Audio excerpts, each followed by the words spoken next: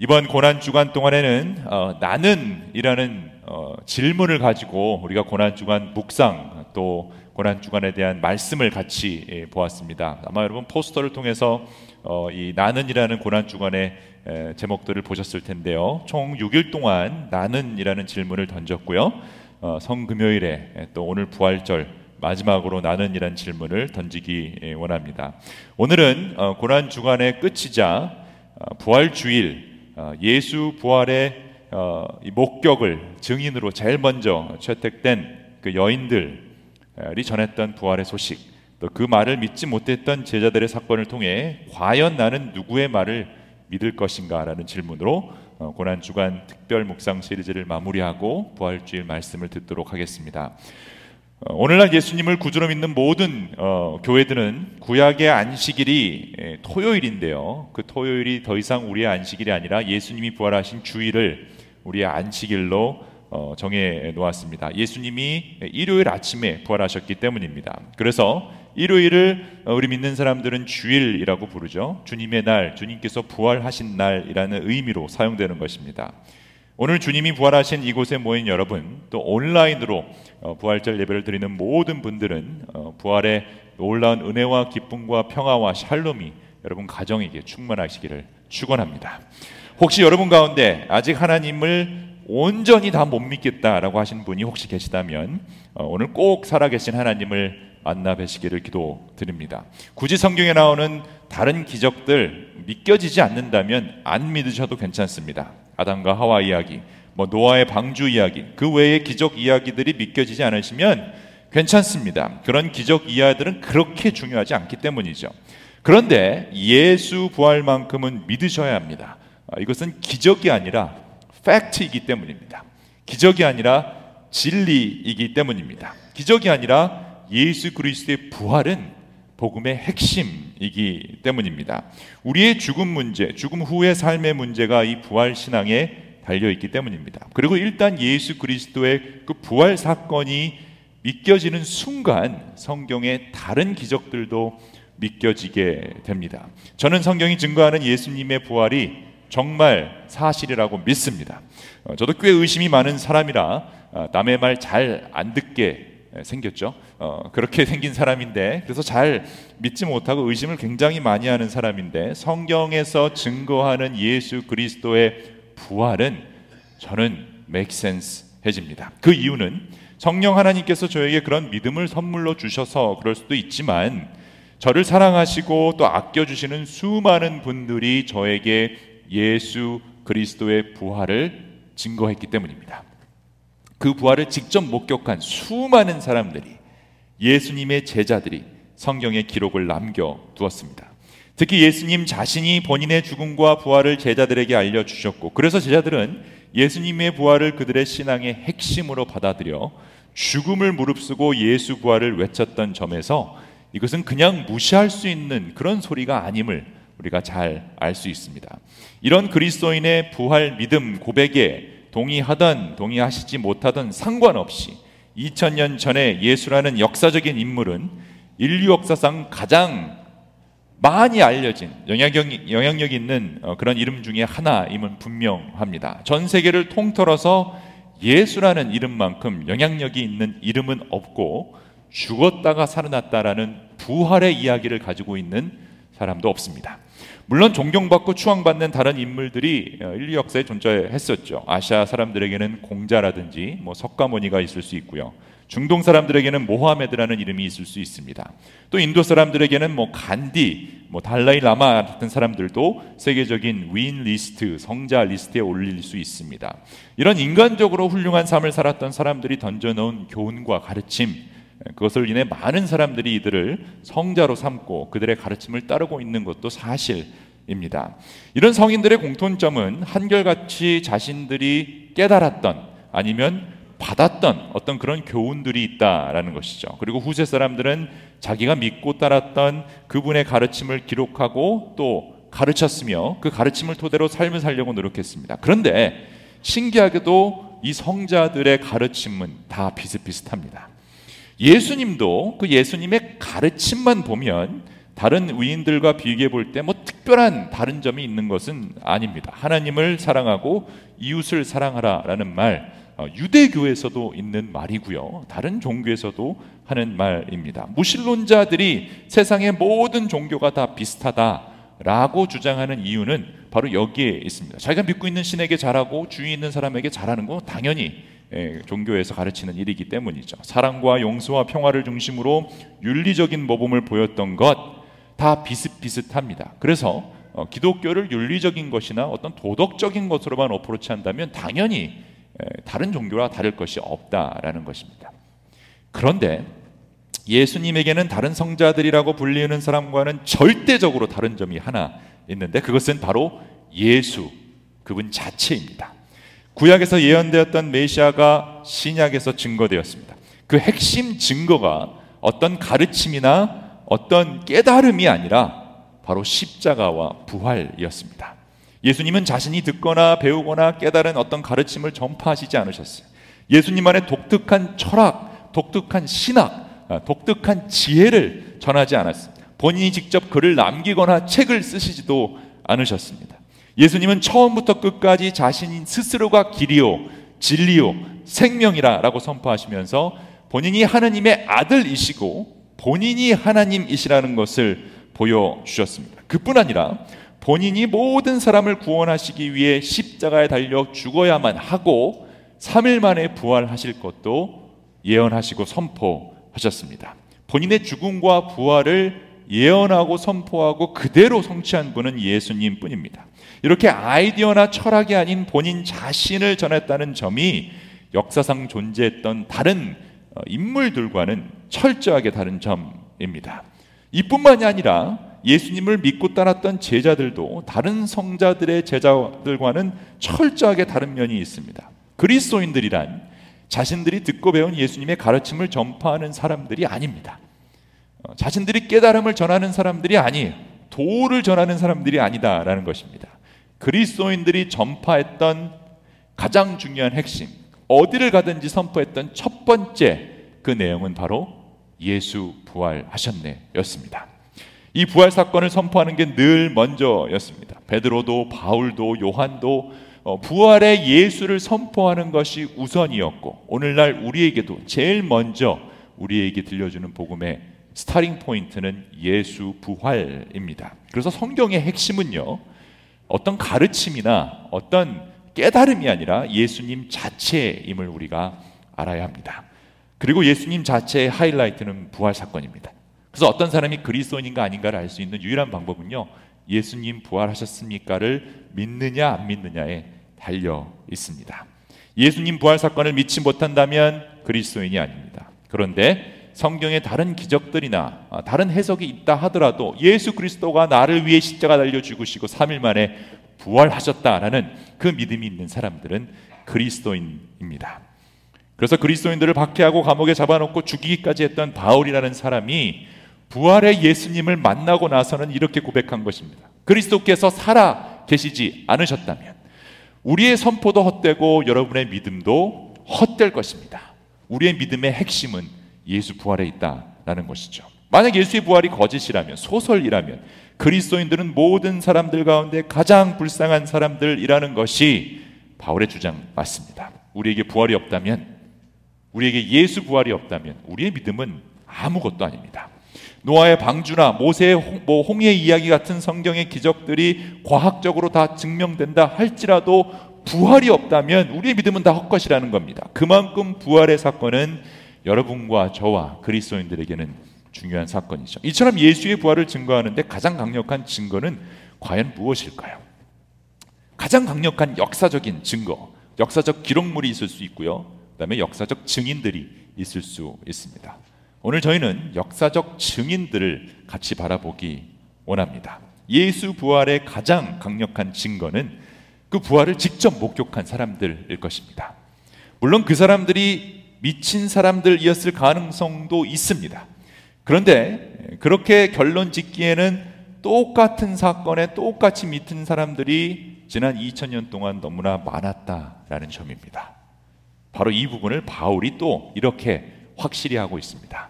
나도 전해받은 것을 여러분에게 전해드렸습니다. 그것은 곧 그리스도께서 성경대로 우리 죄를 위하여 죽으셨다는 것과 무덤에 묻히셨다는 것과 성경대로 사흘날에 살아나셨다는 것과 게바에게 나타나시고 다음 12 제자에게 나타나셨다 하는 것입니다. 그 후에 그리스도께서는 한 번에 500명이 넘는 형제자매들에게 나타나셨는데 그 가운데는 더러는 세상을 떠났지만 대다수는 지금도 살아 있습니다. 다음에 야고보에게 나타나시고 그 다음에 모든 사도들에게 나타나셨습니다. 그런데 맨 나중에 다리 차지 못해서 난 자와 같은 나에게도, 그러니까 정말 보잘것없는 나에게도 나타나셨다. 예수 부활을 선포한 것입니다. 바울의 삶을 통째로 바꿔버린 그 스토리가 있죠. 바울은 원래 이 그리스도인들을 잡아서 감옥에 던져넣거나 죽이려고 했던 유대교의 가장 우두머리인 사람 중에 하나였습니다. 그래서 그리스도인들을 잡으려고 가고 있는데 갑자기 빛을 보게 되죠. 그리고 앞을 볼 수 없게 되는 상황에서 음성을 듣게 됩니다. 왜 나를 핍박하느냐라는 예수님의 음성이었죠. 그리고 나서 아나니아라는 예수님의 제자로부터 부활하신 예수님에 대한 이야기를 듣게 되고 바울은 그 음성을 믿기로 결정하게 되죠. 예수님을 따르는 사람들을 잡아 죽이던 사람에서 예수 부활을 선포하고 그리스도를 전하는 사람으로 변하게 됩니다. 예수님의 부활 사건이 가장 강력한 증거는 바로 이처럼 부활의 예수님을 직접 만났던 사람들이 많다라는 것입니다. 오늘 본문에서도 주일 아침에 부활의 예수님을 만난 사람들의 이야기가 나옵니다. 참 아이러니하게도요, 예수 부활을 처음 목격한 사람들이 여인들이었습니다. 누가복음 24장 1절로 가보겠습니다. 이래 첫날 이른 새벽에 여자들은 준비한 향료를 가지고 무덤으로 갔다. 우리 어제 말씀을 보면 이 여자분들이 십자가에 달려 죽어 가시는 예수님을 끝까지 지켜주시고 또 어디에 묻히는지도 확인을 하죠. 근데 안식일 토요일 날은 안식일이므로 안식일을 잘 지켰다라고 설명합니다. 그리고 나서 안식일이 끝난 바로 이 주일 새벽에 예수님의 무덤으로 이 여인들이 준비한 향료를 가지고 간 것이죠. 그들은 무덤 어귀를 막은 돌이 무덤에서 굴려져 나간 사실을 보았다. 그들이 안으로 들어가 보니 주 예수의 시신이 없었다라고 기록합니다. 그래서 이 여인들이 어떻게 할지 몰라서 당황하고 있는데 천사들이 나타나죠. 그리고 천사들은 그 여인들에게 제일 먼저 예수 부활의 사건을 알려줍니다. 여자들은 두려워서 얼굴을 아래로 숙이고 있는데 그 남자들이 그들에게 말하였다. 어찌하여 너희들은 살아계신 분을 죽은 사람들 가운데서 찾고 있느냐? 그분은 여기에 계시지 않고 살아나셨다. 갈릴리에 계실 때는 너희들에게 하신 말씀을 기억해 보아라. 인자는 반드시 죄인의 손에 넘어가서 십자가에 처형되고 사흘째 되는 날에 살아나야 한다고 하셨다. 영어 번역에는 그 유명한 그 내용이 나옵니다. Why do you look for the living among the dead? He's not here. He has risen. 그리고 다른 복음서에 보면 이 마리아가 살아계신 예수님을 직접 만나는 장면도 기록되어 있습니다. 오늘 말씀을 기록한 누가는요, 이 여인들이 빈 무덤에서 돌아와서 예수 부활의 소식을 듣고 이 여인들은 믿게 되죠. 그래서 11제자와 사도들에게 이 사실을 알렸다라고 합니다. 그리고 그 여자들의 이름들을 일일이 밝혀두었는데, 여러분 누가복음 초반에 보면 또 사도행전을 기록한 사람도 누가인데요, 철저하게 조사해서 기록했다라는 말이 있는데 그 기록의 확실성, 진실성을 위해서 그 이름들을 다 기록해 두었습니다. 이 여자들은 막달라 마리아와 요한나와 야고보의 어머니인 마리아이다. 이 여자들과 함께 있던 다른 여자들도 이 일을 사도들에게 알렸다. 그러니까 그냥 지어낸 이야기가 아니라는 거죠. 정확하게 본 사람들의 이름을 넣어 두었고요. 그리고 이 당시에는 이 사람들이 살아 있었기 때문에 그 사람들의 이름을 다 확인할 수 있었다라는 것입니다. 그런데 문제는 사도들조차도 예수님의 그 11 사도들조차도 이 사람들 예수님과 함께 있을 때도 잘 못 깨달았죠. 그래서 귀 있는 자는 들을지어다 예수님 계속 말씀하셨는데도 뭔지도 모르고 예수님 십자가 달려 죽으셔야 한다고 했을 때 베드로는 그럴 수 없습니다라고 가로막기도 하고 별의별 엉뚱한 일들을 많이 했던 이 사도들이 아직까지도 이 여인들의 증언을 제대로 믿지 못하는 그런 일이 일어납니다. 그러나 사도들은 이 말이 어처구니 없는 말로 들렸으므로 그들은 여자들의 말을 믿지 않았다. 여러분은 누구의 말을 믿으시렵니까? 누구의 말을 믿어야 하겠습니까? 사도들은 이 여자들의 말을 믿지 않았다고 합니다. 왜 그랬을까요? 그 이유야 간단하죠. 죽은 사람이 어떻게 살아납니까? 말이 되지 않습니다. 여러분 보신 적 없으시죠? 죽었다가 살아났다는 사람 보신 적 있으신지 모르겠어요. 죽은 사람이 다시 살아난다는 것은 인간의 능력으로 할 수 없는 말이죠. 이거는 인간이 할 수 있는 일이 아닙니다. 그렇죠? 죽은 사람이 살아나는 것은 있을 수 없는 일입니다. 다시 한번 선포하겠습니다. 죽은 사람이 다시 살아나는 것은 불가능한 일입니다. 그래서 무신론자들은요, 예수라는 사람이 진짜 죽은 것이 아니라 기절한 건데, 십자가에서 기절했는데 죽은 건 줄 알고 무덤에 넣었다가 다시 회복해서 걸어 나갔다라고 주장합니다. 아니면 제자들이 그 죽은 예수의 시체를 훔쳐간 후에 부활했다라는 소설을 쓴 것이다라고 주장합니다. 아니면 죽은 스승을 너무나 그리워해서 제자들의 머릿속에 상상력으로 존재하는 것을 이들이 부활했다라고 말하는 것이다라고 주장합니다. 무신론자들의 주장은 크게 이렇게 세 가지로 나누어집니다. 그런데 기절한 것이라고 보기에는 로마 병사의 확인 사살이 너무 명확하죠. 이렇게 빨리 죽었어 라고 하면서 옆구리를 찌르자 물과 피가 다 흘러나왔다라고 증언되어 있습니다. 그리고 이미 손과 발에 또 머리에 여러 가지 채찍질로 인해서 피를 너무 많이 흘리신 예수님이기 때문에 살 수 있는 가망성이 전혀 없습니다. 예수의 시체를 제자들이 훔쳐갔다는 주장에도 신빙성이 전혀 없습니다. 예수님이 살아있을 때도 겁먹고 도망갔던 제자들이 예수님의 시신을 훔치러 온다? 그것도 로마 군병이 지키고 있는 무덤에 나와서 로마 군병들을 죽이고 그걸 가져간다는 것은 로마 제국에 대한 전쟁 성포입니다. 고작 많이 잡아야, 지금 11제자, 한 명은 또 도망갔죠. 배신했습니다. 여자들까지 합쳐서 수십 명이 된다고 치고, 사도행전을 보니까 마가 다락방에 한 100여 명이 모였다고 하면 많이 잡아서 아직도 그 100여 명이 예수님을 믿는다고 쳐도 이 100여 명이 3일 만에, 3일도 아니죠, 금요일 저녁에 돌아가셨고 안식일은 다들 움직이지 않는 상황입니다. 그 당시 전화도 없고 이메일도 없었기 때문에 연락도 못했을 것이고, 새벽에 이들이 오케스트라에서 이 군인들을 죽이고 훔쳐갔다? 이건 있을 수 없는 일이죠. 그렇다면 제자들의 그리움이 만들어낸 소설이라고 봐야 할까요?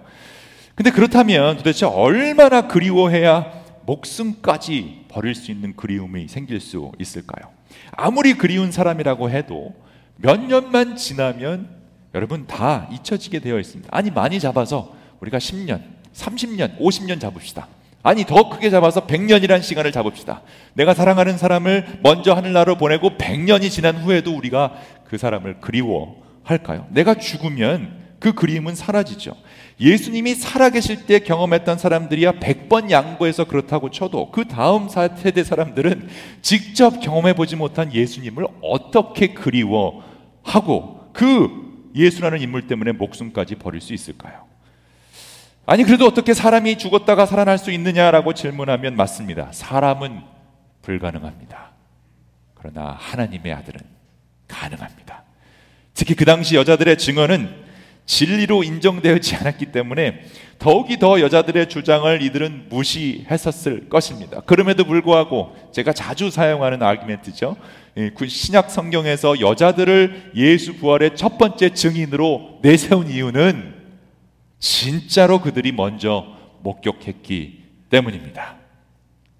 그랬던 제자들이, 초기 그리스도인들이 갑자기 세상에 나와 예수 부활을 외치기 시작합니다. 그리고 그 외침은 그냥 하는 외침이 아니었어요. 자기의 목숨을 건 외침, 목숨과 바꿔도 전혀 아깝지 않은 외침. 수많은 그리스도인들이 그 부활의 외침 때문에 죽어갔지만 예수 부활의 외침은 수백 명, 수천 명, 수만 명, 수억 명에게 들렸고 그들은 그 소리를 믿기 시작했습니다. 그리고 지난 2000여 년 동안 한국을 포함한 전 세계로 예수 부활의 복음은 퍼져 나갔습니다.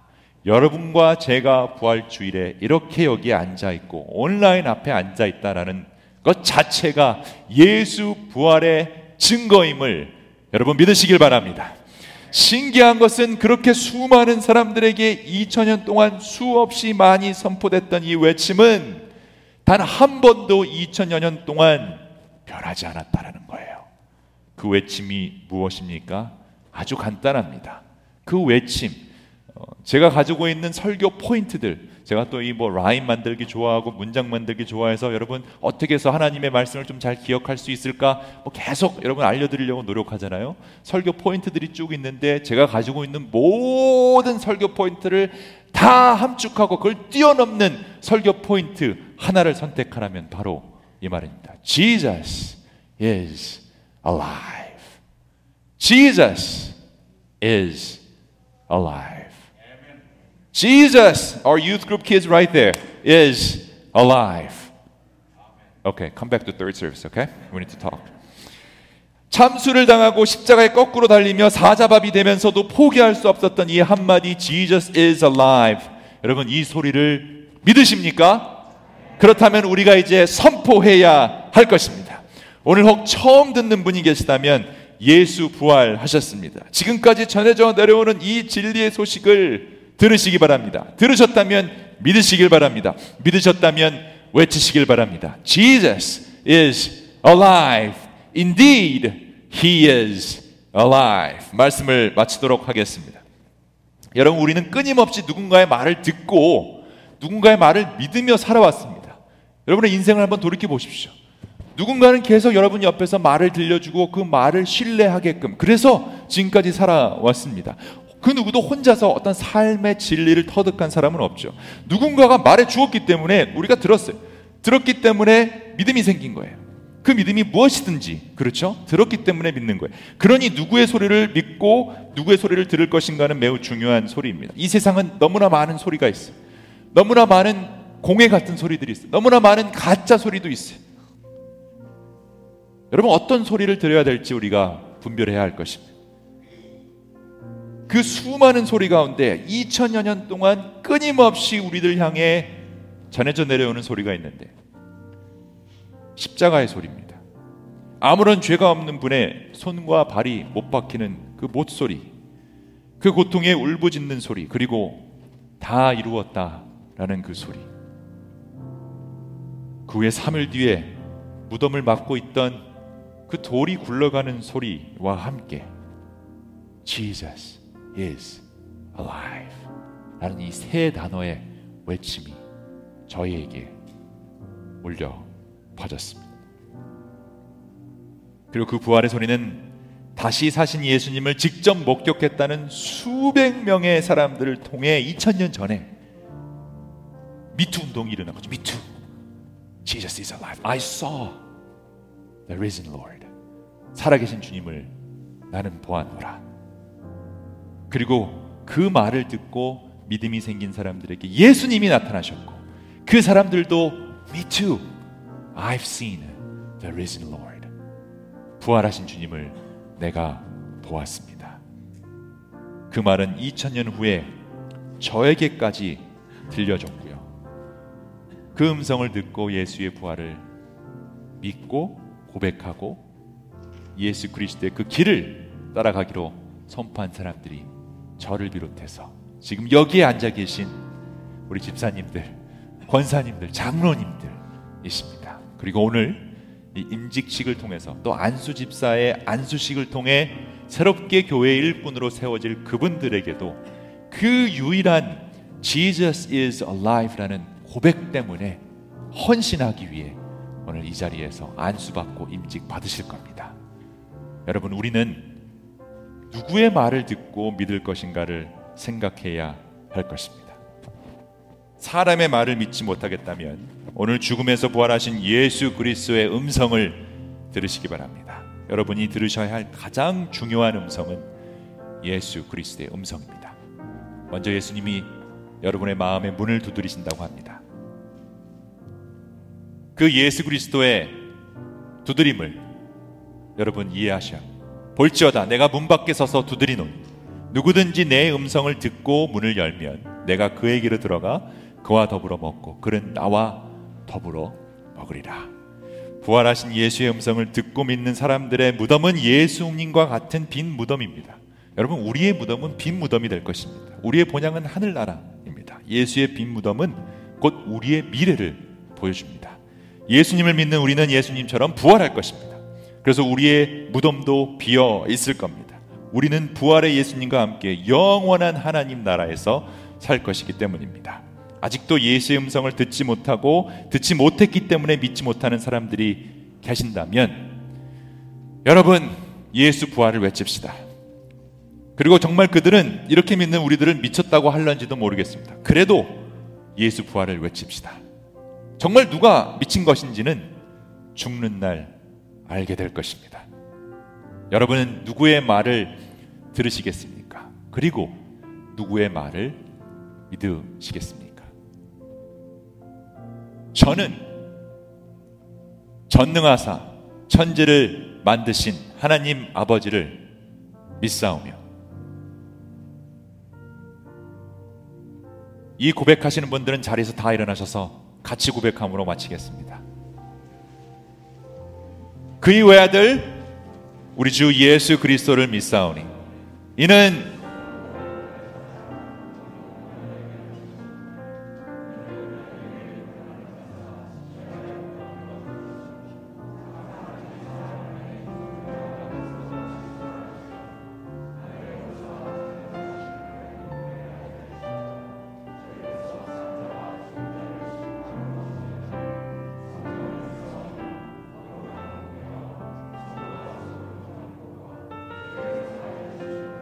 몸이 다시 사는 것과 영원히 사는 것을 믿사옵나이다.